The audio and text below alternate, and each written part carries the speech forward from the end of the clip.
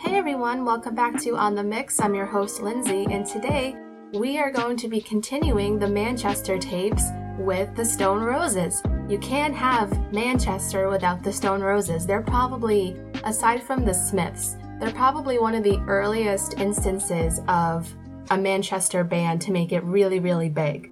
I'm excited to talk about the Stone Roses. There are a lot of things that I didn't know about them before I went into this, so I'll just kind of skip my usual intro and just honestly jump right into it. So first, we're going to be talking about the lead singer and the frontman of the band, Ian Brown. And Ian was born February 20th, 1963 in Warrington, Cheshire. He grew up in Orford until about age 6, so he was from the Manchester area. His father, George, was a wood joiner, and his mother, Jean, was a receptionist at a paper factory.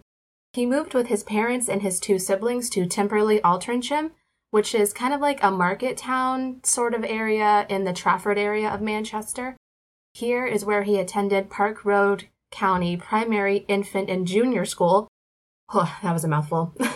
And then he went to Altrincham Grammar School for boys, leaving at age 16. His musical interests were mainly punk bands like The Clash, Sex Pistols, and Slaughter and the Dogs. One day, as a child, his aunt gave him her record player and her big record collection. He recalls that there were a lot of 7-inch singles from the likes of the Beatles, the Rolling Stones, the Supremes. So, as a kid, what you do when you get a giant record collection like that is you obviously listen to them over and over and over again, and that's kind of what he did. He was really fascinated with the Beatles in particular. He really enjoyed their music. He said that only one album he had was the Smash Hits compilation album from Jimi Hendrix, and this one also greatly influenced him as well with his music. So one of Ian's friends from the area, Peter Garner, he would go on to be the bassist of the Stone Roses. The 2 of them actually attended the making of the Clash single Bank Robber in Manchester at the time, which is kind of crazy that happened. So now we're going to move on to the formation of how Stone Roses came about. So Ian started off as being the bassist. I know I said that Peter Garner would go on to be the bassist, but as the initial starting point for the band, Ian primarily was the bassist for the band. And the band, before it was even Stone Roses, it was called The Patrol. And this was formed in 1980 with guitarist John Squire. Ian and John knew each other from Altrincham School, so they were school friends, and they actually knew each other from a really early age, just kind of around the same area, but they didn't really start talking to each other and becoming friends until they went to the same boys' school together. Also in the band was singer-guitarist Andy Cousins and drummer Simon Wollstonecroft, or Cy, as some people call him. So the Patrol, like I mentioned before, it was their first band that they ever did. But this wasn't where the Stone Roses would come from. This was actually a Clash-inspired band, but this formation and this band didn't last very long at all. They created an early demo tape, but they decided to change the direction with their music. But by 1981, they had run out of steam at this point. Like, they weren't really sure what they were doing and where they wanted to go with the music. They just weren't really sure. So at this point, they had run out of steam, and Ian sold his bass guitar to buy himself a motor scooter, and Simon joined the band Freak Party. This was a pre-Smiths band with members Johnny Marr and Andy Rourke. So he was with them for a bit of time, which is quite cool. John Squire continued to practice guitar while working as an animator for Cosgrove Hall. And I did a little bit of background research onto Cosgrove Hall because I did not know that he was an animator, which is quite interesting. So Cosgrove Hall was a really big animation studio in Manchester.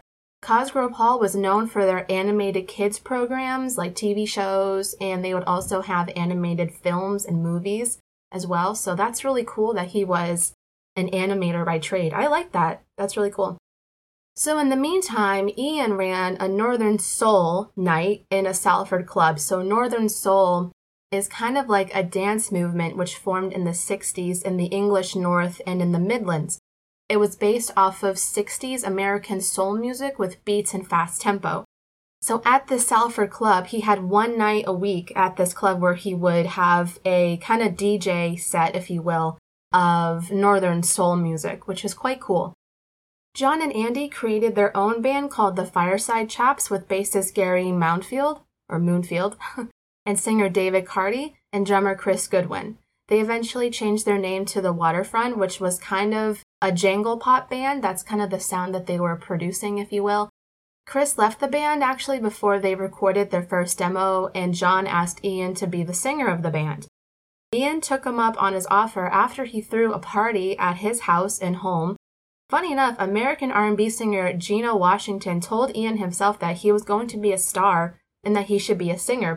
You know, Ian was only doing bass at this time. He was not a singer by any means. And so for him to get asked, you know, to be a singer in the band and then to be told, like, you're going to go big, you should be a singer, it just kind of solidified in him, like, okay, this is the role I got to step into. I'll take it.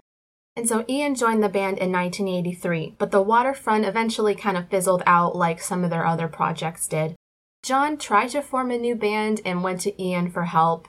And for this band, they brought back Simon as the drummer, who actually turned down the role for drums for the Smiths. So again, he was in that pre-Smiths band called Freak Party at the time, and he was doing that before the Smiths became the Smiths. And so Simon stepped off of that to join back on with this new band here. And Pete Garner, again, he came on as bassist. So now we're starting to kind of form into what the Stone Roses really is. Ian took singing lessons for 3 weeks as he felt like his voice couldn't really live up to the expectations that were on him, because I don't think he really considered himself a singer at all. He was playing bass forever. He never thought of being a singer, and so he felt like he had limitations on his voice that he needed to push through, and so he took some lessons for a few weeks, and he was ready to go. It was said that John Squire had come up with the name The Stone Roses as kind of like a contrast on words, like stone and roses, like they're different things, they're very contrasting. That's kind of where that comes from. After 6 months of rehearsal, Simon left the band to join the band The Colorfield. So he was with them for a bit and then he came back. They got drummer Chris back on for the band, but he only lasted one rehearsal. So they're just coming in and out of band members. They're trying to figure out like where they fit in. So after some auditions, they eventually recruited Alan Wren, or his name is known as Rennie. So Rennie came on in 1984. They recorded their first demo tape in August, making 100 cassettes with John's artwork on the cover. And they were now trying to secure gigs in Manchester. They played their first show as the Stone Roses on October 23, 1984, supporting Pete Townsend at the Moonlight Club in London. Ian had actually sent a copy of the Stone Roses demo tape to the promoter of the Moonlight Club. He wrote a letter to go with it, and it said, "I'm surrounded by skag heads. I want to smash them. Can you give us a show?" So he got on there, so it seemed to work. Journalist Gary Johnson for Sounds magazine was actually at this show, and he gave the band their first interview, which made them really popular for record companies wanting to take them in. But Howard Jones, the former manager of the Hacienda Club in Manchester, I talked about the Hacienda in my Oasis episode where I mentioned that the Hacienda is an extremely famous club, music venue in Manchester where a lot of the up-and-coming Manchester bands would play. So this was just, an extremely famous, reputable, well-known club in Manchester. So Howard Jones was the former manager, and producer Martin Hannett and Tim Chambers agreed to help the band produce their debut album, setting up Thin Line Records to release it, with Howard taking on the management role for the band. But now we're getting into kind of the early tours that they did and some of the demos that they were creating before their debut album. The first recording session with Martin Hannett was in January of 1985 at Strawberry Studios in Stockport. So this was the intention of recording tracks for a demo single and a debut album. Their first single was actually a double A-side track called So Young / Tell Me. They were invited on Piccadilly Radio to perform their new song, I Want to Be Adored. And so this song, I think everyone knows this song. It became really huge, but at this point in time, it was just a song that they were introducing. It wasn't on, obviously, the album yet. So the band went on to tour in Sweden in April just for kind of a couple of shows just to kind of get out there. And then their first gig in Manchester happened when they came back at the International One venue, which was ran by future band managers Matthew Cummings and Gareth Evans. On July the 20th, they performed at a warehouse party that actually helped to draw interest to the band. So that was really good. They were starting to kind of slowly build up some momentum and some kind of support, but it was still a bit of a struggle. In August, they went on to record their debut album, but was quite unhappy with what was produced. And it was shelved, actually. This was not their debut album, even though they thought it would be. It was actually later released, and it was called Garage Flower. You know, they were gaining some momentum and somewhat of a decent following, but Manchester was a different story. Their look that they were, sporting and the sounds of their music was really different to what was kind of usually played for the Manchester scene, and they were very early pioneers of the Manchester music scene as well. So if you can kind of imagine bands from England in the early mid-80s, it's that very kind of pop, synth, new wave, like Leather and the Hairspray and all that stuff. Like, the Stone Roses was just so different to what that even was. But at this point in time, when they were trying to get a following, it was just really difficult for them because their sound was also different. Again, if you can imagine like Depeche Mode or Duran Duran or Tears for Fears, like any of those really big bands that were just very pop-centric, what was very popular, and then they're coming along and they're producing quite different stuff and they're looking different. So they were kind of struggling to keep their own originality, but to gain a following even in their home city of Manchester. So that was kind of the struggle that they were facing at that time. An interesting idea that the band had to draw more attention to themselves in Manchester was for Ian and Ren to go on a graffiti campaign across Manchester. They would spray paint the band's name along walls from West Didsbury to the city centre. It kind of backfired in a sense that the campaign gave them negative publicity because they're like, who the hell is the Stone Roses spray painting their name everywhere? But it worked because people were now talking about them more. So I think it's kind of genius that they did that. But some people think it's really cool. I think it's awesome. I think it was kind of an interesting, unique idea. Like, I've never seen anyone do that before, so kind of kudos to them. In 1986, they began working on their new single called Sally Cinnamon. Singles that they had planned to follow up on releasing I Want to Be Adored and This Is the One were shelved, at least for now. They officially brought on Gareth Evans as their manager, and they used the International One Club as their official rehearsal space. And so around this time, they played a few gigs. August 11th was their gig at the Mardi Gras Club in Liverpool, and they were getting gigs around London and stuff, but again, they were struggling a bit with Manchester. As Ian and John were collaborating more on the songwriting process, they thought that they should take a bigger slice out of the band's money for them, because they thought, well, we're writing more and we're putting more towards the band with collaborating on songwriting, so the two of us should take a bigger cut from the band's money. Andy and Ren left the band in protest because they were not cool with that idea, but they eventually came back, so they thought about it or they hashed out the terms. And in 1986, right, this year wasn't really big for the band necessarily. They didn't do a whole lot in this year, but they did come out with more tunes like Sugar Spun Sister, where they took influence from the Jesus and Mary chain and Primal Scream for that song specifically. In early 1987, Gareth negotiated a one-off release for the band with Black FM Revolver record labels to create Black Records label. And on this, they recorded Sally Cinnamon officially, and when it was released, it sold over 1,000 copies, but it failed to really make an impact on the fans, at least at this time. So in June, Peter Garner left the band until they could find a replacement for him, who was Rob Hampson, but Rob only lasted a week. Their Waterfront bassist Manny came back as Garner's permanent replacement in the band. And according to Ian, when Manny joined the band, everything fell into place. Because Manny had really good timing, he had a really creative mind. So when Manny joined, it just kind of really more so solidified the band and it elevated their music as a whole when he joined.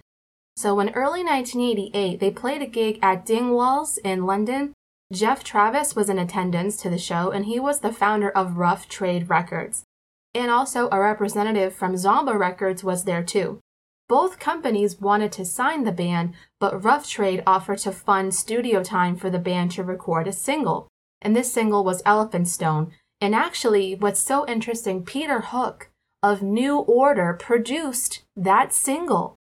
So Peter actually was going to produce their debut album for the Stone Roses, but unfortunately, he had prior engagements with New Order. So he suggested that they work with producer John Leckie instead. In May of '88, they performed one of their first major shows in Manchester, finally. It was the International 2 Club with local band James. So the Stone Roses, which is really funny here, they tried to one-up the band James by putting up flyers around the town saying that they were actually the headliners for the show. And they went as far as to try to delay their start time at the gig to get the headlining spot themselves before James could. And another part of music history which is really interesting, in attendance to this show was a 16-year-old Liam Gallagher. And when Liam saw the Stone Roses play at this club at that day, this really solidified in Liam to go on to form a band. And we all know how that goes. I talked about Oasis in my last episode if you want to check out that. So Roddy McKenna, who was a music scout for Zomba Records, was also in attendance at this concert, and he signed the band to the label. He transferred the band to the newly formed Silverstone Records subsidiary of Zomba Records.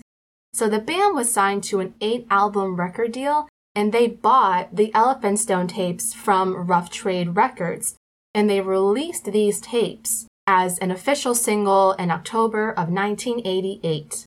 So finally now, they're getting their traction, they're getting the respect that they deserve. They can finally come out with their debut album.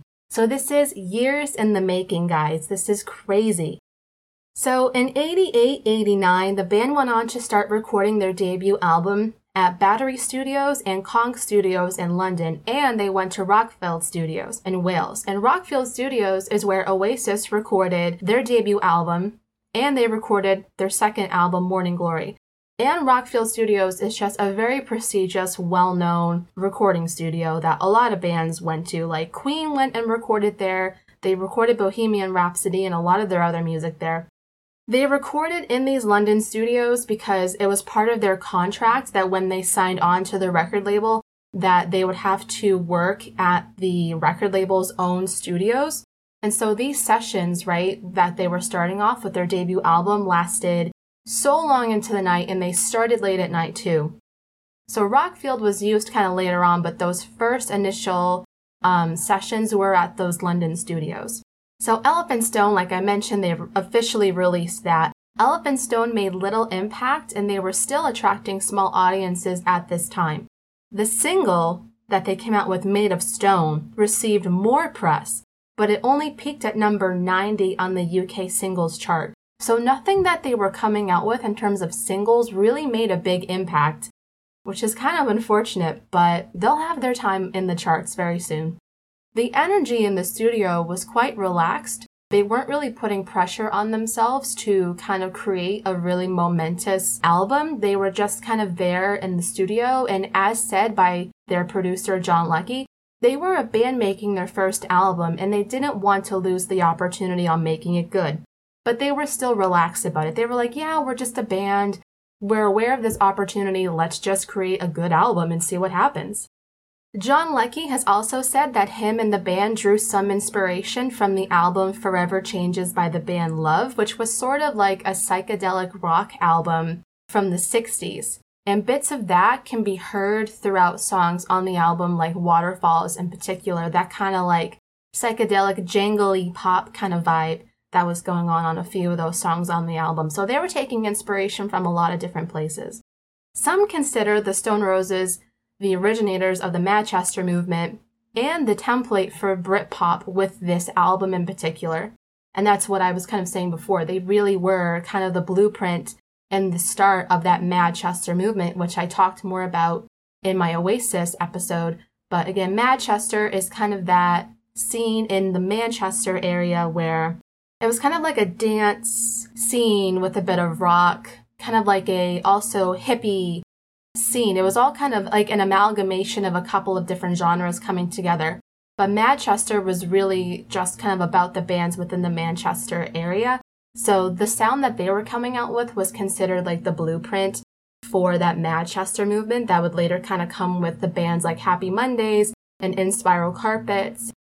So the album cover for their debut album was actually designed by John Squire. So this was a Jackson Pollock-inspired painting titled Bye Bye Bad Man, which was in reference to the May 1968 riots in Paris. So there was that inspiration from it. And a quote from John from Q Magazine on the album cover is, "Ian had met this Frenchman when he was hitching around Europe. This bloke had been in the riots, and he told Ian how lemons had been used as an antidote to tear gas. Then there was the documentary, a great shot at the start of a guy throwing stones at the police. I really liked his attitude." So that's kind of where the lemons come in as well. The Stone Roses are kind of known for their lemon symbology. Is that the word? Symbolism? Symbolism. There we go. They're known for lemons, and if you've seen around Manchester like images or paintings of lemons, that's kind of a nod to the Stone Roses, but also it's kind of adopted by Manchester as like a Manchester symbol as well. And so the background of the painting is also based on the Giant's Causeway in Northern Ireland. The band had visited the causeway while playing at one of their shows. It's really different. It's a really unique album cover, but I think it fits and I think it works for what the band was trying to do and what they were trying to portray. And so their debut album finally was released on May 2nd, 1989. At first, this album received little attention from most of the fans and the press except for popular magazine NME and Melody Maker, who were documenting the Manchester scene at the time. There was kind of a mixed attitude about the album. Some articles were saying that the album was considered godlike, and some of them were saying that it was just quite good, or some were saying it was overhyped. It kind of just depends on what you think or what mood they were in while they wrote these articles. So it all depends on what you think too. I mean, this album was absolutely monumental. It was huge. Eventually, though, the album went on to go 4 times platinum, and it would sell over 4 million copies worldwide. So they did something right here. To support the album, the band went on to play a lot of high-profile shows, one of them which was on February 28, 1989, at the Hacienda in Manchester. So they were finally coming full circle. The album also went on to number 32 on the UK album charts, and their single, She Bangs the Drums, went on to number 1 on the UK independent chart. That's one of my favorite songs that they've done, honestly. It's a really, really good tune. On August the 23rd, 1989, the band went with John Leckie to record a new single, What the World is Waiting For, and they recorded this at Sawmill Studios in Cornwall. It's actually so remote that it can only be accessed by boat or footpath. I kind of like that, honestly, that it's kind of off the beaten path, that you can't really find it unless you're actually going and search for it. That's really interesting. And here, they also recorded another single that would be released alongside this called Fool's Gold. Okay, so Fool's Gold, I would say, is their biggest hit. I Want to Be Adored is probably the biggest hit that came across to America. Like, that's the song that I know them from. But Fool's Gold is, I would say, their biggest, most impactful song that they ever came out with. So fun facts on Fool's Gold that I kind of thought was really interesting. The song is built around a drum loop that is heard throughout the whole song. And this drum loop, right, this drum part, comes from the James Brown song, The Funky Drummer. And this sample in particular is considered one of the most used samples in music ever. It was being used by artists like LL Cool J, Public Enemy, Run DMC, the Beastie Boys, and more. John's guitar playing was inspired by Johnny Cash's rockabilly sound, so he was really interested in kind of creating a bit of a funky, slightly different guitar part over the drum loop. It was said by their producer, John Leckie, that they were just listening to the drum part over and over, trying to figure out, okay, what should we add over this? How should we put the guitar over this? You know, they would have to listen to the drum part over and over and over again on the tape and just keep like adding layers to it. So it's kind of cool how it all came about. This song in particular was considered the blueprint for British dance music in the 90s. I'm telling you, if you were a British teen in your youth in the 90s in Britain, I'm telling you, any club would be playing this tune. Any DJ would be promoting this tune everywhere. I'm not even from England and I know that to be a fact. That's just what it was. And so they released 2 versions of the song. They recorded the full length, which was 9 minutes and 53 seconds. This version was put on a 12-inch vinyl and it came out on cassette tape. So this is where probably most of the DJs would take this song and they would spin it on their decks, right?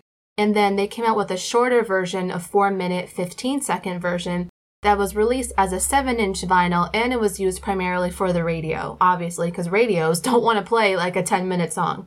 It's just so crazy. And so Fool's Gold also made an impact in America as well. It was sampled on the Run DMC song, What's It All About, and the Bananarama song, Only Your Love. And I'm telling you, it's still being played to this day.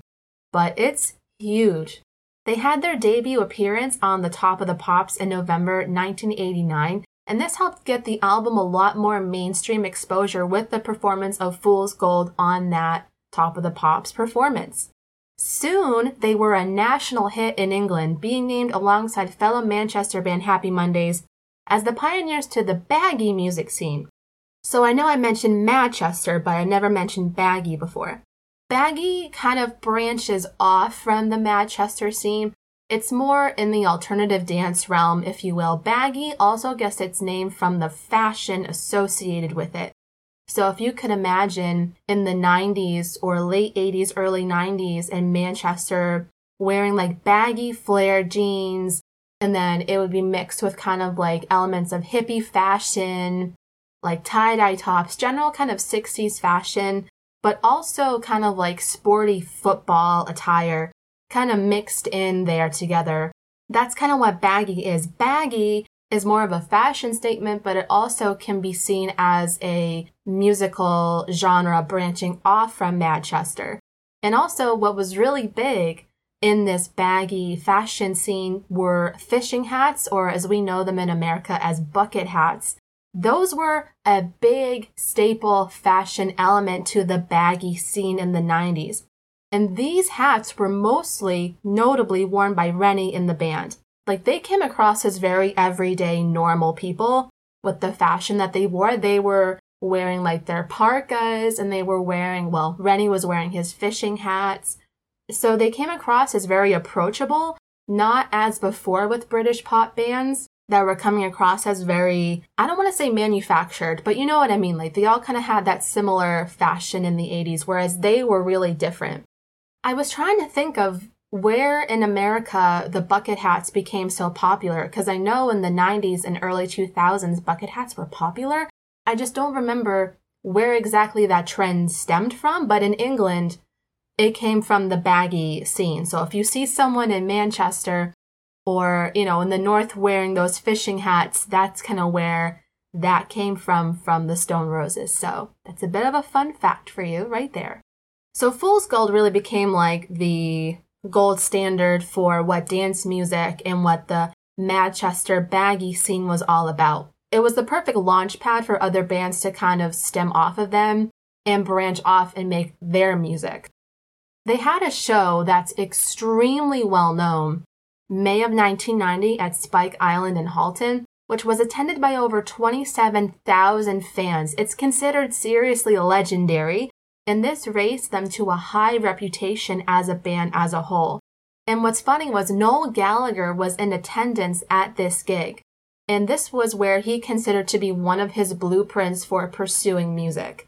I've seen kind of what the area of Spike Island looks like. It's very much so an open venue area outside.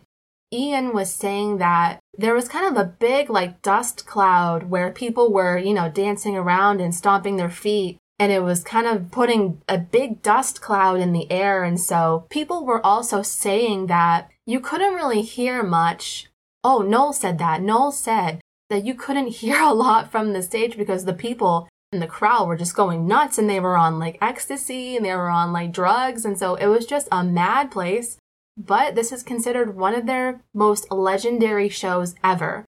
The group also had won 4 NME Readers Poll Awards. They won Band of the Year, Best New Band, Single of the Year for Fool's Gold, and Album of the Year. So boom, there you go. They're finally receiving the accolades that they've always wanted.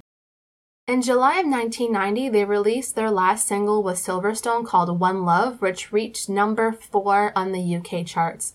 And this would be their last release for a while, as they were actually about to enter a really long 4-year legal battle with Silverstone about the termination of their contract. They apparently were not really happy with how they were not being properly paid by the label. So Zomba Records took out an injunction on the band in September to prevent them from recording with any other label, which is madness. They were trying so hard to stop the Stone Roses from releasing any other music with any other label. I think that's really slimy of Zomba Records to do that.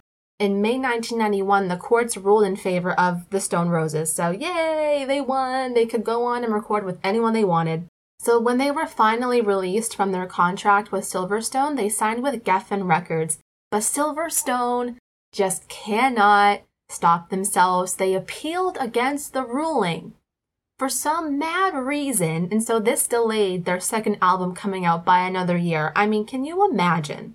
The court rules in your favor. Yeah, you're good to go. You can cut yourself free from this record label and record with anyone else you want. Silverstone is like, no, we want the Stone Roses. They can't have any other record label. It's just with us. And so they file an appeal. I am like shocked. I cannot believe that was what was happening. I mean, like, who are they to say that they can't record with any other record label? It's just stupid. It's just crazy. But anyway, so they finally move on from that. They're free. They can go on with Geffen Records. They're cool. So the band actually spent much of 92 and 93 traveling around Europe after their court case just to kind of get out of the Manchester club scene. They were kind of not over it, but they were really tired after what was happening in their legal case, and they just wanted to be free. But they began working on their album Second Coming in mid-1993. The progress on the album was slow, as Ian and John had taken on daddy duties with their kids, so they had to deal with all of that. And obviously, like I said, the legal issues that they were going through pushed the album to be released for another year, so it was just a lot going on for them. And their producer, John Leckie, left as the band wouldn't sign on a production contract. So they presumed the production duties with engineer Simon Dawson of Rockfield Studios in Wales, where they spent nearly a year with 10-hour days recording the album. A really funny story that came out of these recording sessions was Oasis was actually there at Rockfield Studios. They were recording definitely maybe at the same time. And so Rockfield Studios has kind of 2 separate recording studios on their property. They have Rockfield and then they have another one. Oasis was in one and the Stone Roses were in another one. So one night, Liam and Bonehead, the guitarist, they got up into a combine tractor. And also I should mention, this is in Wales, right? This is on a very remote property, farmland, right? There's a lot of farm area. Like, there's horses and there's sheep and there's like this, that, and the other. Like, there's a lot of farmland around this studio. And so they got onto a combine tractor late at night. They zoomed it over and they were like, all right, let's see if we can spy on the Stone Roses. Because again, like, they were huge Stone Roses fans. The Stone Roses hadn't came out with anything in years. And they see that the Stone Roses are recording. So they're like, oh my God, let's go over and see. So they eventually get caught, but they brought the boys in, and the Stone Roses and Liam and Bonehead had a bit of a smoke, and they were just hanging out for a while, and so that's cool. But then the next day, the Stone Roses repaid them a visit, but the band was sleeping, so they couldn't really rise to the occasion for that. But I just thought that was really, really funny. So Second Coming was released on December 5th, 1994. The sound was a lot more kind of heavy blues inspired. Their song that became very popular, Love Spreads, reached number 2 on the UK single chart. The album overall received kind of mixed reviews. Some think the band had suffered because of the years-long gap between records, that maybe they couldn't do it anymore, that maybe time had just gone on for too long and that they couldn't really get their signature sound anymore. But being that also that this came out in 1994, they had to now compete with popular Britpop music at the time because that's what was popular in 1994. Can you imagine? You came out with your debut album in 89. And now you're coming out with your second album in 94. You're dealing with a whole other monster in terms of music at the time. So their album could not really compete with what was coming out because Oasis was coming out. All these other bands were coming out. So it was just kind of really difficult for their album to reach the potential that I think it really could have been. And I think fans were maybe a little confused on like where this music was coming from in terms of the Second Coming album. They just weren't really sure about it. So I could see how that would maybe deter some people away from this album. So now, unfortunately, this is where we see a lot of strings falling apart. We see a lot of splitting and detaching and tensions within the band itself. In March 1995, 2 weeks before their Second Coming tour, Rennie left the band after a disagreement with Ian. So that wasn't really good. He had left. He was like, bye, I'm done. A secret comeback tour of the UK was planned for April of 1995, but their cover was blown when the music press found out about these secret shows, and they announced the dates without informing the band or anybody. So these shows were subsequently canceled because they were coming out with this as a secret. And so in June 1995, they were canceled for their shows at the Glastonbury Festival that they were going to play at. John had broken his collarbone in a motorbike accident 2 weeks before the show. They couldn't really do a whole lot with that. They had to pull out of that. After John had a bit of time to recoup from the accident, they finally got together to put on a full UK tour from November to December in 95, which sold out in a day. So now they got their chance. Now they're going on to tour. But unfortunately, this would kind of be the beginning of the end. John was the first to announce that he was leaving the group in April the 1st of 1996. He said in a statement, "After a lengthy deliberation, it is with great regret that I feel compelled to announce my decision to leave the Stone Roses. I believe all concerned will benefit from a parting of ways at this point, and I see this was the inevitable conclusion to a gradual social and musical separation we have undergone in the last few years. I wish them every success and hope they go on to greater things. My intentions are to continue writing whilst looking for partners in a new band and to begin working as soon as possible. Thanks for everything." I don't know if Ian and John had ever buried the hatchet from John's announcement to leave the group, because apparently it was said that the rest of the band put out a response to this, and that they said that they had no idea that John thought about leaving and that they were shocked. They were just as shocked as everybody else because apparently they were in the middle of working on new material and he just kind of left out of nowhere. So I don't know if they buried the hatchet. I don't know if there's still like somewhat bad blood about that, because Ian was like, "What do you mean? Like, you're leaving? I don't understand." It's just kind of, to him, it came out of nowhere. So that's kind of unfortunate about that, but John left. And so after this, they began looking to replace John in the band. And you guys probably were not expecting this. I certainly did not expect this when I read it. But so while they were looking for a replacement, Slash of Guns N' Roses came to audition for the role of guitarist. Slash was in England at the time, and he heard, I believe from his manager, the Stone Roses were looking. He's like, "Oh my God, let me try and get in there." But Slash did not go on to join the Stone Roses, as we all know from history. You want to know why Slash didn't get in? Because of his leather pants. Yeah, that's right. They saw Slash wearing leather pants and they're like, "Well, surely we can't bring in a guy that wears leather pants." Just like, let that sink in for a moment. How funny is that? Like, sorry, Slash, you're one of the best guitarists ever, but we can't let you come in because of your leather pants. We don't accept that. So, John was replaced not by Slash, but by somebody else, and the band continued on to tour for another 6 months. But, after John left the band, the decline of the live shows and the band itself was quite inevitable. Like, the quality of what they were putting out was not really good because John had a lot of the heart and soul and the vibe of the band, and so it just couldn't ever be the same without him. After a few notable festivals where Ian's voice was really not where it should have been, Ian and John officially dissolved the band in October of 1996. So that is the end of the Stone Roses, at least for now.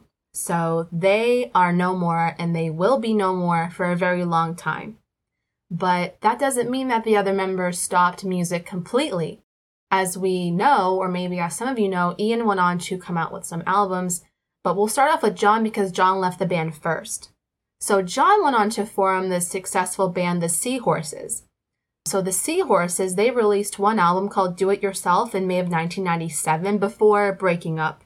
Popular songs that they had come out with were Love Is the Law, Blinded by the Sun, and You Can Talk to Me. Among others, they had a couple of really good tunes. And John himself released 2 solo albums as well.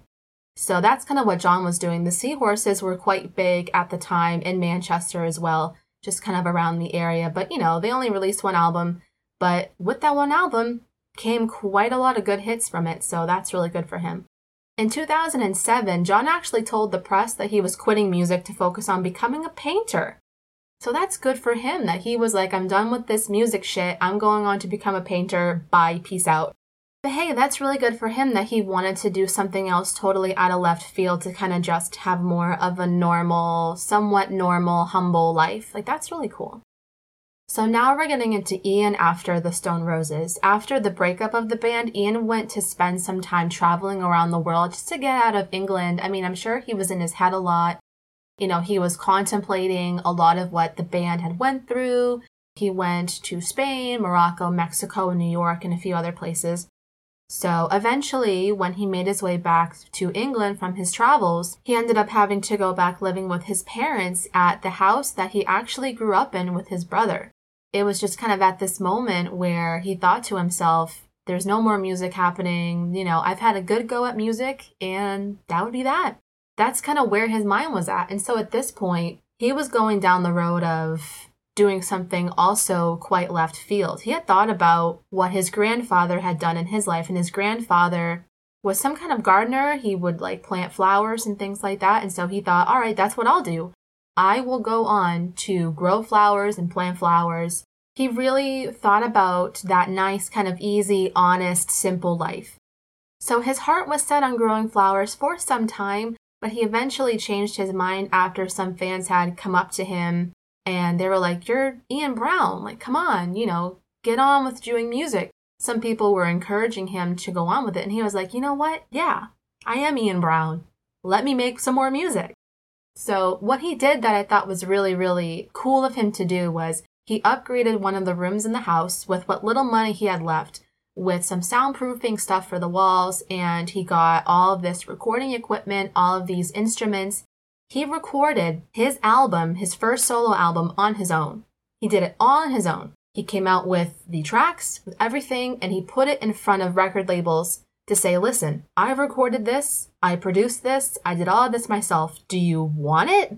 Do you want to sell it? Do you want to come out with it and officially release it or what? So that's what he did. And I'm pretty sure that's where he still wants to be now.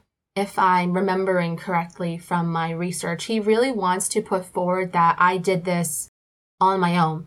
He's very prolific with coming up with the concepts of the albums that he's doing and the music videos and producing it and having a hand in kind of a bit of everything, kind of being a jack of all trades with all that entails with coming out with an album. So I honestly give him a lot of kudos for that because that's not an easy thing to do.